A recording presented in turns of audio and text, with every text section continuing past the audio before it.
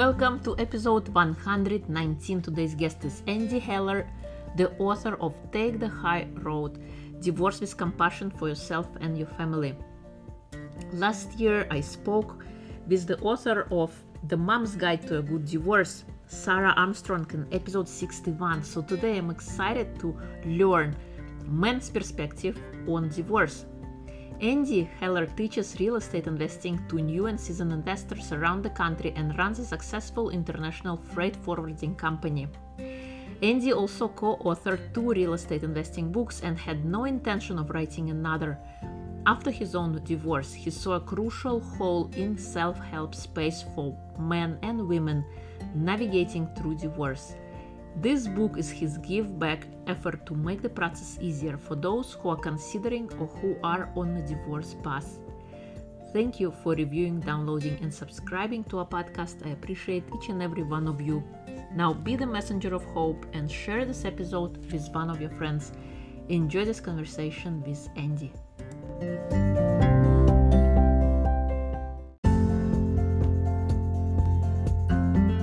If you'd like to suggest a future topic for the podcast, please fill out feedback form located in episode notes.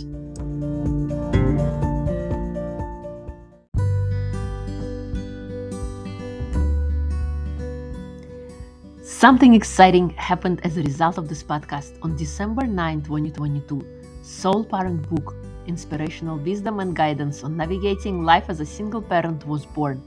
This is a collection of the most inspiring and powerful stories from wonderful guests over the last 33 months in my podcast, Single Parent Success Stories. Stories of accomplishments, challenges, and breakthroughs of single parents as well as experts to help navigate the post-divorce journey. When I started my podcast, my goal was to create a guide to single parents by sharing inspiring stories that remind us there is light at the end of the tunnel. Nothing is lost. It's an opportunity for a rebirth and reinventing of yourself.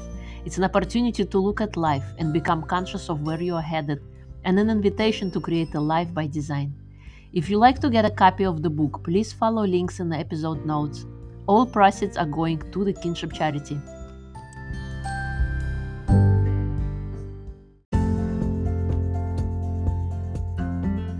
Welcome to Single Parent Success Stories. I am your host, Irina Shekhovtsov, and I am on a mission to empower broken-hearted women to break the chains of the past and move forward boldly into the future. Single Parent Success Stories was created to inspire single parents out there who are struggling, to help them realize what is possible. Hello and welcome to Single Parent Success Stories. Today's guest is Andy Heller. He is a successful businessman and not a divorce professional such as a divorce attorney, mediator, therapist, co-parenting counselor, or the host of other professionals that support and service those going through divorce. Among his professional accomplishments, Andy co-authored 2 best-selling real estate investment books in the 2000s. While the books were well received, Andy had no interest in writing another book, but here he wrote a book after going through his own divorce, he wrote a book. So Andy is a single dad of 2 kids, and he's joining us from California, from San Francisco. Welcome, Andy. It is a pleasure to have you. Irina, it's my pleasure to be here. So thank you. So please share with us what led you to write this book. Sure. I'll do my story really quickly so we can save most of our time for questions. Ladies and gentlemen, my story was really something quite unique. I'm just a businessman. I've run successful businesses. I had a traumatic divorce myself. And when I'm stressed, I do 2 things. I don't sleep a lot, so I read a lot of other divorce books, and I write. I just start to take notes. So in a co-parenting session with my ex-wife and myself, the co-parent counselor said, you guys got a lot of stress going on. You could probably each benefit from therapist. So I said, this can't hurt. I said, give me a therapist who's worked a lot with divorced men. And even though I consider myself to be a very compromise-oriented, Dale Carnegie disciple, fair, reasonable guy, I thought, okay, this is fine. So I found this amazing therapist, and she was my rudder, Irina. So what led me to write this book is I cannot count how many times something would happen with my my wife and then my ex-wife. I would walk into her office and said, hey, this happened, but don't worry, I've thought it through. I've got a fair way to deal with this issue. And I would explain to her what my plan was to do. She said she would go into therapy, speak, well, Andy, it's really good that you think that, blah, blah, blah, blah, but you're going to do the opposite, and here's why. And I would listen to this advice that came out of her mouth, Irina, that was oftentimes 180 degrees from what I planned to do. And I'm like, oh my God, that makes a lot of sense. What I left with the impression after a number of these sessions was how I was not aware to the degree that I was emotionally compromised and not able to make good decisions due to my own divorce. And I'm a pretty reasonable, compromise-oriented man. I'm not that guy that's out there to hurt my ex-wife. And I was not thinking clearly. So I'm looking at my notes that I'd been written through my own drama. I'd read all these other books. I'm like, my goodness, there's a gap in the divorce book space, and I think I can fill it. So that started a process that took me 8 years to write this book. I interviewed countless experts, and this book is not about my divorce.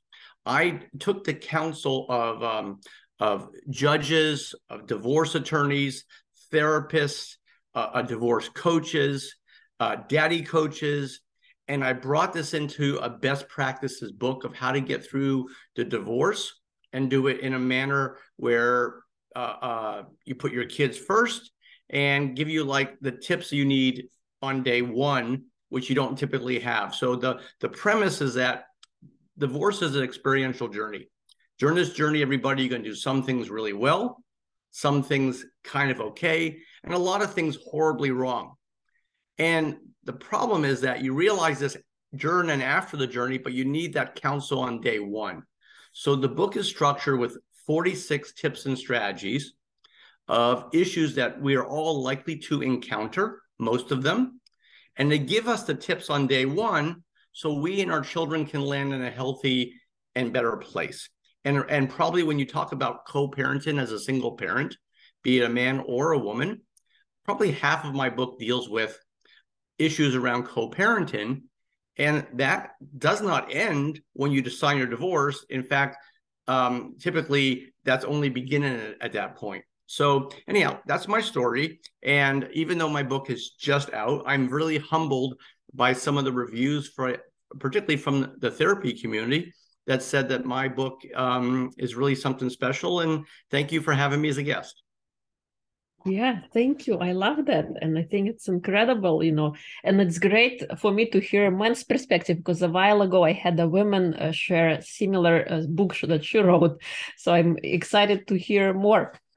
So out of those 48 tips, what are your top 3 tips that you can share in evaluating and taking that road after divorce? Great. I'll give you 3 great tips right off the bat. So one of the biggest complaints, but one of the most common things I would hear in my interviews of divorcees is that he won't do this, she won't do that. Well, one of the things that we have to understand as a single parent is the only person you can control is yourself. So a lot of the counsel in my book deals specifically with unilateral steps that you can take that are not dependent upon your spouse or former spouse reacting in a certain way. This is a very important thing to understand. At some point, we all figure it out once we're divorced, but sometimes it can take years. So a lot of the counsel in my book deals with that. And what I would say to all your listeners is, you can't control him. You can't control her, but you can work on things yourself to make it easier for you to deal with him or deal with her. Okay, so that's the first point. The second is one of my favorite tips I talk about in the book, and it might sound simple, and this is where my perspective is different than other authors who might be a divorce attorney or a therapist. I have included some business skills in that business people use in high conflict business situations in co-parenting. One of my favorite is the use of a business tool called the time card. The time card is basically helps the divorcee to take the issues you're dealing with, your co-parenting issues, and put them in different buckets. Bucket number one is logistics. You've got to respond to him or her right now because little Johnny has to be picked up and there's nobody to pick him up from school, or there's some logistical issue that requires immediate addressing. The other bucket is things that are percolating with the children that don't need to be decided right away. Use of the time card and pushing some things down the road, it does a number of things that are helpful.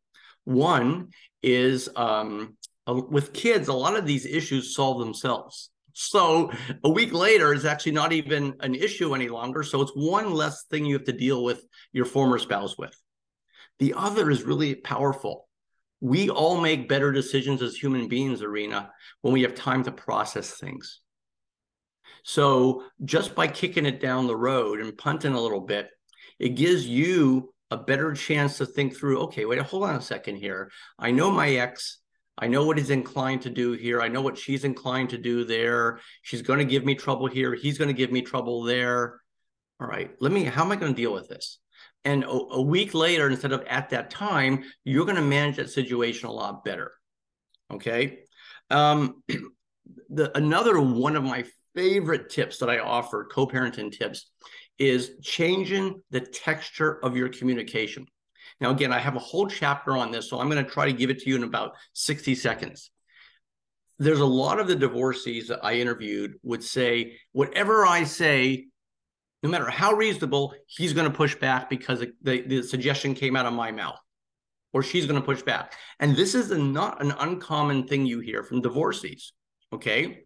So you change the texture of the communications on email and text where you're defining issues with the children as a problem, and you're asking him, you're asking her, what do you think?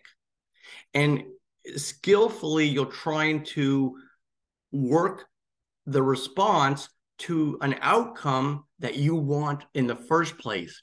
The difference is, it's like playing poker. You're not divulging your hand. So, Irina, if you don't want little Johnny to go to ballet any longer because he's always complaining, all right, you can't let your ex know. You say, I got a problem, John. In my home, all I'm getting are complaints from little Johnny. You're probably getting the same thing. What do you think we should do?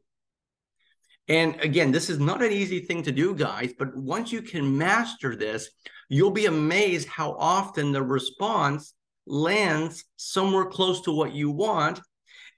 And you're playing a game with your ex. You're allowing him or her to feel like they own the decision, and you take the objectionable and fighting issues, you reduce them exponentially.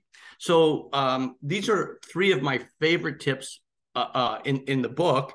And those last two are business skills that are used in high conflict business situations that are ideal for high conflict co-parenting arrangements. You are so right. I like especially, what do you think we should do? It's kind of, we're making it about an agreement or a problem. Nothing is personal. We're just describing a situation and we're giving each other an opportunity to discuss what we think about. I love that. And the concept of time card, that's actually very interesting. I like how you kind of logistics and then kids stuff, and you keep track of things, like just like in a business environment, you keep track of your issues and resolution, and you delegate. So very, very good points. I like that. What would you say? How old, by the way, were your children when you got a divorce?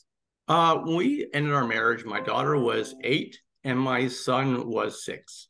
So they were pretty young, Irina, and it's the need for co-parenting and coordination was really significant. Particularly, and the younger your children are, it's an interesting situation. It's like a cocktail there. The younger your children are, the greater the need for coordination around co-parenting. but also the more affected your children will be by your actions and the way you're getting along or not getting along with your former spouse. And what makes it even worse is the younger they are, clearly the longer you're going to need to co-parent before those kids get out of high school. So there's a number of dynamics that particularly when you have all the children or at least one child that's younger, that is going to require that you get to a point where you can co-parent effectively faster. Because the last thing we want to do as parents is screw up our children because we're not able to co-parent effectively with our former partner. And it's not easy, guys. That's what I can say. And again, that's why I come back to the first thing I said is you got to focus on unilateral steps. And the great thing about that is that if you focus only on things that you can control, in most cases, your ex will at some point adjust his or her behavior. And that's what you want to create, not say, hey, you need to do this. No, you focus on what you can do yourself, and they will respond. You got time for a good example of that story? Of course, go ahead. Yeah, and this is a story that actually led me to write this book. So, and it came down to, which is probably the number one issue in co-parenting, is the custodial calendar. Okay, you set this custodial calendar, but then this crazy thing happens. Life intervenes. All right, and so let me give you an example. So, I asked for something that was reasonable from my ex in terms of a time switch because somebody was coming into town, and the answer was no. Then, about a week later, she asked me for something. I said, I'll get back to you. Use the time card. I had an appointment with my therapist, and I went in there and I said, okay, here's what I'm going to do. I've asked for a reasonable request. She said no. She asked me for a reasonable request. I'm going to go back and say, I'm happy to do this, give you your time, but you give me my time. Fair? And my co-parent counselor said, my therapist said, no, Andy, you're going to call her and you're going to say yes to every single request she makes that you can accommodate, that is reasonable, and that the children can benefit from. And you are not going to link any of her requests to any of your desires. And it took me like a handful of but. Andy, just focus on what she's asking of you. And I will, in all likelihood, she will at some point change her behavior. I would expect her behavior to change in about 18 months. Well, my therapist was wrong, Irina. It took 6 months. That's all. So the natural thing that we were inclined to do, we human beings, is link. Well, I'll say yes to your request, you say yes to my request. But that's not what you're supposed to do. If the request that comes to you is reasonable and the children can benefit and you can accommodate, you say yes with no preconditions and no requests on the back end. And then you hope that your actions will at some point result in reciprocal behavior. Typically it does, no guarantees. In my case, it happened very quick, and that's where we all want to get as co-parent when we co-parent, because you've got this custodial calendar, but birthdays happen, people get sick in the families, emergencies arise. You want to rise at a point where you guys can exchange time easily when the children benefit. Yeah, I like that. You make a good example. Quid pro quo. I'm going to do this for you if you do that for me. Yeah. And it's so funny, and that's when I realized how wrong I was after I walked out of the therapist's office, and I saw that in a matter of months, how the relationship with my ex improved dramatically because I did not do what I was inclined to do. When I made the decision to write the book, because I realized that, and not everybody can afford or has the time for a therapist like that. So they need podcasts like yours. They need books like mine to be in their ear to say, no, no, no, no. Your natural inclinations are not necessarily what you want to do. Here's the right way to handle that situation. And again, I certainly wasn't, my ex and I were at a point where we both were angry at one another and all, but I did not believe that I was emotionally compromised where that was affecting my decisions. And I was dramatically wrong. I was really not able to make good decisions. And the fact that many of us are only going down this path of divorce one time, so we don't have any historical or learned experiences, we're going to make mistakes because we've never been down that path before, and you're dealing with so many emotions. So recognizing that we could all use some help to make the right decisions and make sure we're making the right decisions for co-parenting and for our children's benefit, that's paramount. Yes, you're so right. We are not taught how to deal with difficult situations, and especially divorce, and we're prone to make mistakes. Yep. What was the best advice you got that helped you survive and thrive during and after your divorce? Well, probably the best advice, and I talk about this also in my book, and it's going to sound kind of simple. Divorce is a marathon, it's not a sprint. Don't focus on what you think you deserve right out of the gate. Don't focus on what you want in a week or a month. Focus on the life you want to have in 2 years. All right. And I again, around that, I can give a great example. It was a practical example where, let's say you have an involved father, and he wants 40-50% custody, but he travels. Okay. And I talk about this example in the book.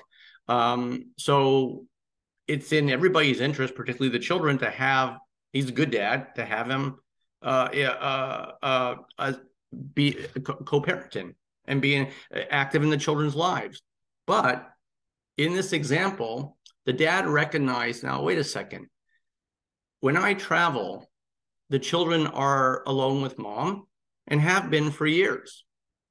But the dynamic of being home alone with me is going to be new, not just for me, but new for the children. So it's probably in their best interest to ease them into this.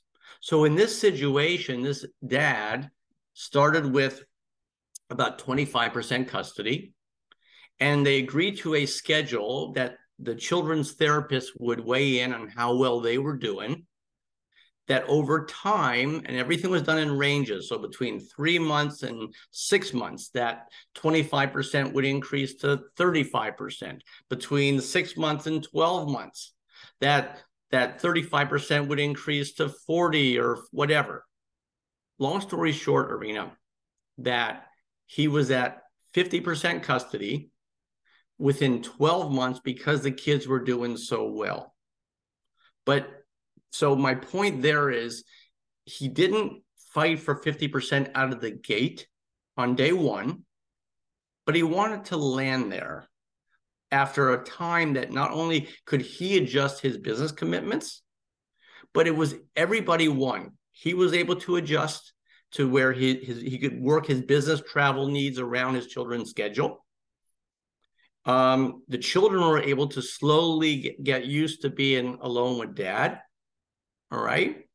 And it was also considerate to his ex-wife, because the ex-wife was a stay-at-home mom. She'd never been used to being without the children. So, for her, she was able to start with a smaller sacrifice and work up. Every box was checked, because he recognized divorce is a marathon, not a sprint. Let's not focus on what I get as soon as the divorce MSA is signed. Let's focus on the life I have or want to have, and what I want from my children. in a year or two. That's probably one of the most powerful advices I can have. And, you know, many of us, particularly if we're dealing with a lot of issues, other issues, whether there's a substance abuse or a third party involved, taking your time and understanding that things will get better over time. Now, I am a glass half full guy.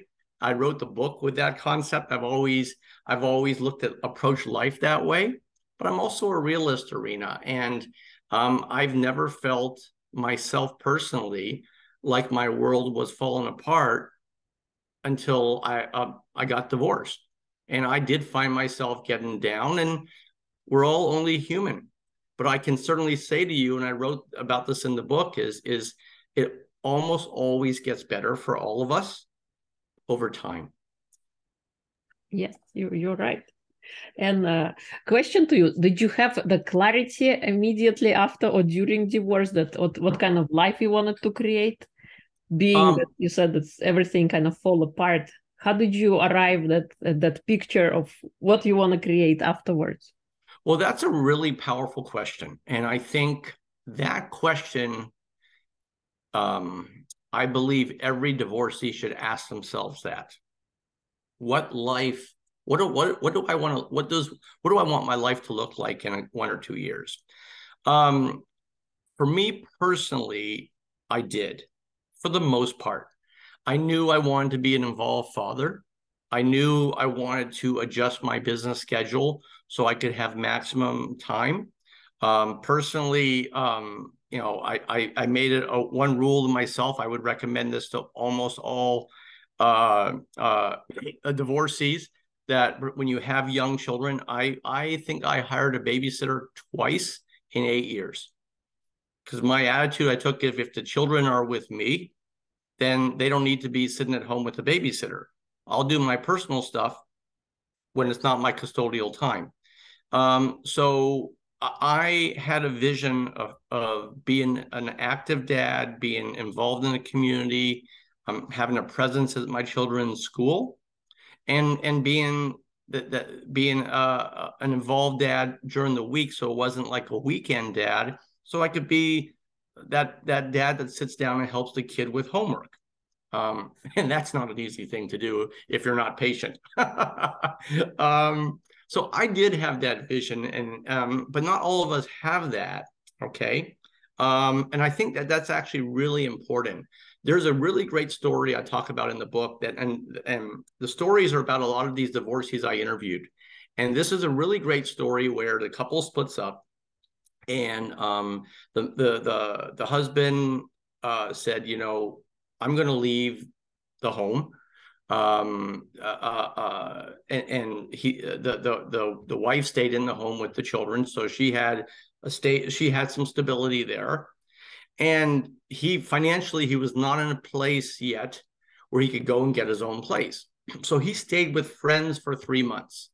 All right. And it was really difficult for him because his co-parenting time was in the house what they used to share. And so it really wasn't an ideal situation. But what it allowed him to do is he used those 3 months not only to save money, because he stayed with friends, he put a plan together.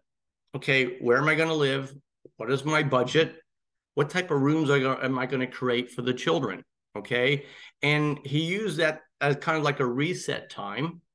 So when he got his own place, what he did was he brought in a family member, flew in from Toronto, and helped him create, because the guy his world was falling apart. He wasn't like a lot of us are when we're divorced. We're not operating on full cylinders. All right. He recognized that. One of his relatives flew in and helped them. They went shopping. They got stuff for the daughter's room, stuff for the son's room.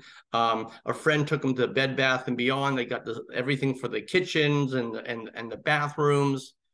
And so my point there is he took 3 months there to visualize what he wanted his home life to look like, what he wanted the children's home to look like.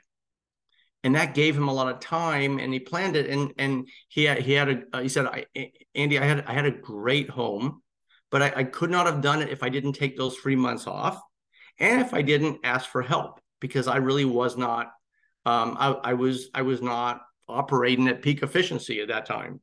So for me, I had that vision. Not everybody has it, and that story is a great example of taking a step back and kind to assess what you want your life to look like. Yes, you bring a very good point. And for me, it took some time to realize what did I want my life to look like. And I didn't know at the time of divorce immediately what kind of plans or what to put together, with the goal just to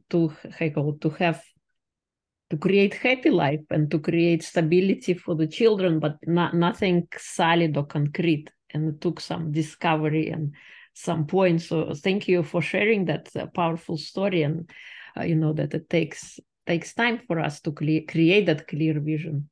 Yes. Yeah. What would you say the smallest thing you've done in your life that had the biggest impact so far?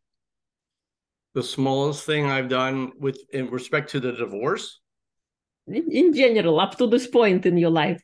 You wrote the book, you had the whole journey. So what would you say was the smallest contributor on your life path, on your journey? Well, okay, I love that question, and I'm going to give a great story. And just to this book is not about my divorce. I take the counsel from experts, and my job in writing the book is I'm the master organizer, taking the counsel from field experts and organizing it as a best practice manual. There are a couple stories in there that might have my footprint on there, because I went through one myself. One of the smallest that had a big impact, and it's going to sound completely hokey, but it really worked well. Many of us divorcees find ourselves in co-parenting situations that are really toxic. Okay, and again, the good news is that typically passes. And remember, I said earlier, focus on unilateral steps. So this is the unilateral thing I did. Okay, I pretended that whenever I was in my my spouse's home, that I was wearing a rubber suit, and everything bounced off of me. All right. And it just wasn't going to stick. If there was critique about my parenting, how I wasn't 1 minute early for pickup or whatever. Boom, everything bounced off. And I played a game. Well, let's see if what is directed at me tops the last one. And I didn't react because I couldn't react. I was rubber; it was bouncing off me. It's again. The point I make in that chapter is perhaps you find the suggestion of the rubber suit to be too hokey or corny, and that's okay. But the point there is we all need a coping mechanism to recognize if you are in a fairly toxic co-parenting situation, that you've got to have a coping mechanism that keeps you from being affected from anything he's saying or she's saying, or at least minimizes it. Okay, for me, that hokey rubber suit was a great idea. And the book also talks about some of the other solutions that are out there that are common, such as there are communication and organization portals. One example is the Family Wizard, where the couples where it's really toxic, they're not allowed to communicate directly. They communicate through this portal, and the portal even filters out nasty words, and you manage expenses there and everything. It can be quite helpful. Okay, so the point of the rubber suit story is that for me, that was a great example of a small thing that was really helpful for the worst period of time. That's typically right around separation, guys. All right. Whether you adopt something like my rubber suit or not, the takeaway point there is, if you are in a challenging situation, you've got to have a tool, a strategy that you've identified with now today as you manage through that situation, so you're not affected, and more important, so your children aren't affected. I love that story. I think it's a great example, not just for that particular situation, but in any situation we find ourselves in, if we feel ourselves triggered by anything, to have that rubber suit on and let it all fly off of you. Don't let react, because once you react, you get engaged into it, and then you're going to get like a bigger thing out of it. So I love that point. Awesome. Yeah, and I should also just be really fair, and say, my ex-wife probably needed something similar for dealing with me, because I'm sounding to you right now as a reasonable, calm writer of this great book, but I wasn't operating on all cylinders when we split, and I wasn't as kind, I wasn't as compromise oriented, I wasn't as calm as I should have been. Okay. And she probably could have said the same thing about me, and she probably was right. We can only look back and trace our steps in the past. We cannot, when we're immediately in a situation that we're in, we can never see all of that is coming along. And so totally agree with you. Yes. Is there anything I haven't asked that you would like to share? The last one more thing I would say, and it's funny, I did an interview about this last week, and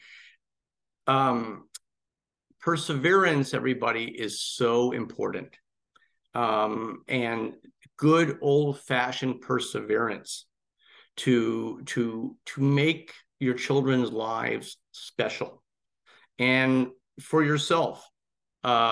I'll give you a really great, a quick story that reflects that point. And so this was one of the families, the couples I interviewed, and the divorced guy, he was he's of the Jewish faith, and when he grew up, his family would always have a Sabbath dinner. The Friday night meal was the family get together. Okay, so they got divorced, and he would go back and forth between the East Coast and the West Coast where he lived, so on business. And whenever in his separation agreement, whenever he would return, he would get the kids. So this became a challenge, because if he's gone on the East Coast for the entire week, he'd return on Friday, and how the heck can he receive the kids and have his nice meal? The second problem was that splitting up, the community did not really know him as a divorced, as a dad, as a single parent, and he wanted the community, the friends and the parents of his children's friends to feel comfortable with their children being alone with him. So he killed two birds with one stone with this great story of perseverance. What he would do is, before he would go east on business, he would set the table, and he would buy a full meal, cook it, and freeze it. He has a menu already figured out. He would go to his children and say, and he was networking and figuring out who the parents and friends were of the children, and he would invite a mystery guest for dinner. Okay, and the kids he would call them and said, "Well, don't forget about Friday night. Who's coming to dinner, Dad?" "Can't tell you. It's sworn to secrecy."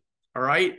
So now he would catch the very first flight on the East Coast. So he'd get up around 3 a.m. Pacific time to catch the first flight out on the East Coast, fly back. If the flight was on time, he would land around 11:30 on the West Coast, get out of the airport. Maybe there was enough time to get a run in, go get the kids from school. All right. He would do a carpool with the daughter to ballet. Okay. And pick up a friend. And then he would take the son to soccer practice after school, where he was an assistant coach. All right. Now, because he carpooled with the daughter, with another mom, the other mom would pick up the daughter from ballet and bring her back to his place. All right. Now, one thing I didn't tell you, Irina, is he paid a college student to go into his home on Thursday night, take the dinner out of the freezer so it could defrost. and purchase any vegetables that are needed that he needs for the dinner. Okay, so the guy would get back just before 6 o'clock, just in time to get a quick shower, puts the dinner in the oven, works on the salad or anything prep. Okay, the family walks in at 7 o'clock. They have a nice dinner. Okay, around 9 o'clock they leave. He does the dishes, puts it in the dishwasher, and then the tradition they had on Friday nights is they would all watch a movie together. The daughter would always complain, "Dad, you always fall asleep during our movies." These kids had no idea that this poor guy has been up for almost 24 hours, all to make this special dinner and experience. His perspective, which we can all learn from this, is that just because I'm getting divorced, this special tradition should not end for the children. But to make this happen, we all might need to really roll up our sleeves and do what we, persevere and put some extra good old fashioned effort in to make sure our kids have these really powerful experiences, Irina. And, when the kids got older, he said he was able to tell his kids what he would do to make those experiences. And they're like, "Dad, we had no idea." I said, "Yeah." And all that criticism and yelling at me for falling asleep, I had reason to. I was exhausted. But I think perseverance and to your earlier question, having a vision of the type of life you want to have and coming up with a plan to get there and get yourself through those first few years, which can be really difficult. Okay, particularly if you're immediately co-parenting by yourself and you don't have a new person in your life, it's not easy. Particularly if you have more than one child, then you got one set of eyes watching 2, 3, or 4 kids. That's not an easy situation. All right. And recognizing that and that it is difficult and it might necessitate some additional steps and extra effort on your part. That's a pretty astute observation, and that will help you. I love that story. That's incredible. Yeah. Perseverance, yeah. Wow, and such commitment and dedication, and yes. Yeah, and I would also say, Irina, for men, women, however toxic our split may have been, it's so important that you arrive at a place where you can at least co-parent reasonably. All right. And any disagreements that you are having around co-parenting are done privately out of earshot of the children. One of the things I will also talk about, let me leave you with one really powerful point. And this I talk about in the book. We've all read or we've all heard, don't bash your ex in front of your children. That's nothing new. Okay. But what I learned from a therapist, which I wrote about in the book, was really powerful. Okay. There's a bigger reason why you don't want to do this, guys. And this doesn't come from me. This came from a therapist, and I talk about this in the book. The children, they know one thing at a very early age, and they know this one powerful thing, and that is that they are the product of 2 people's DNA, a man and a woman. And if you are from a traditional marriage of a man and a woman, the child knows I'm half the DNA of mom, I'm half the DNA of dad. So when one spouse chooses to criticize their former spouse, the children are processing this as if they're being criticized themselves, because they know they are half mom and they are half dad. So even if you have reason to criticize your former partner, recognizing that the children will process this as if 50% of them are being criticized, that in itself is another really powerful reason why you cannot criticize your ex in front of your children. And that affects your children's self-esteem. So this was when I heard the therapist explain this, I'm like, oh my goodness. So this is more than just, it's the right thing to do not to criticize your ex.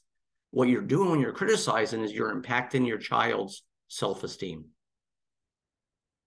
Yes, you bring a very good point, and I totally agree with you that it's I call it relationship is with the mother and the father, and if they have disagreements, it's one thing. The children should still have the idea of two parents in their life.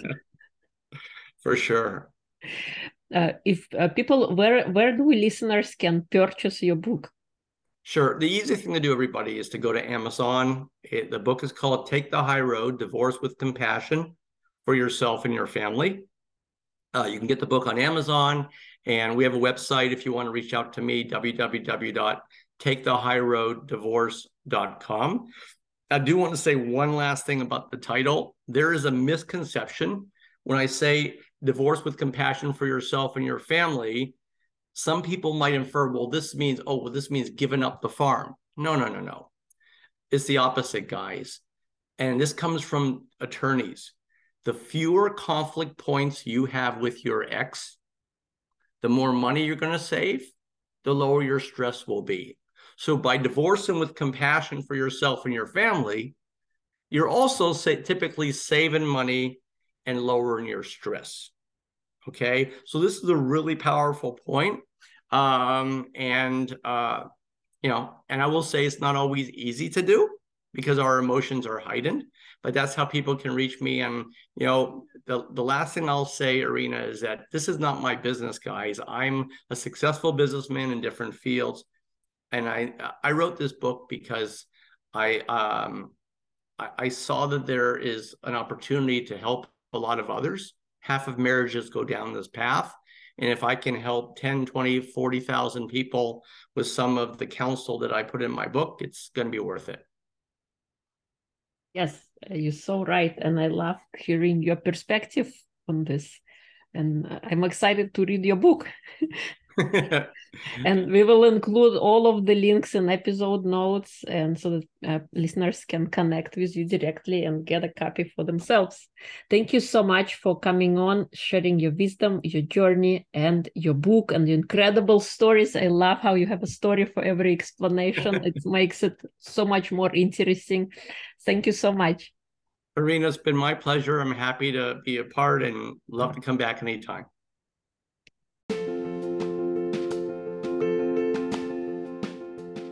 If you like this episode, please share with somebody who would benefit.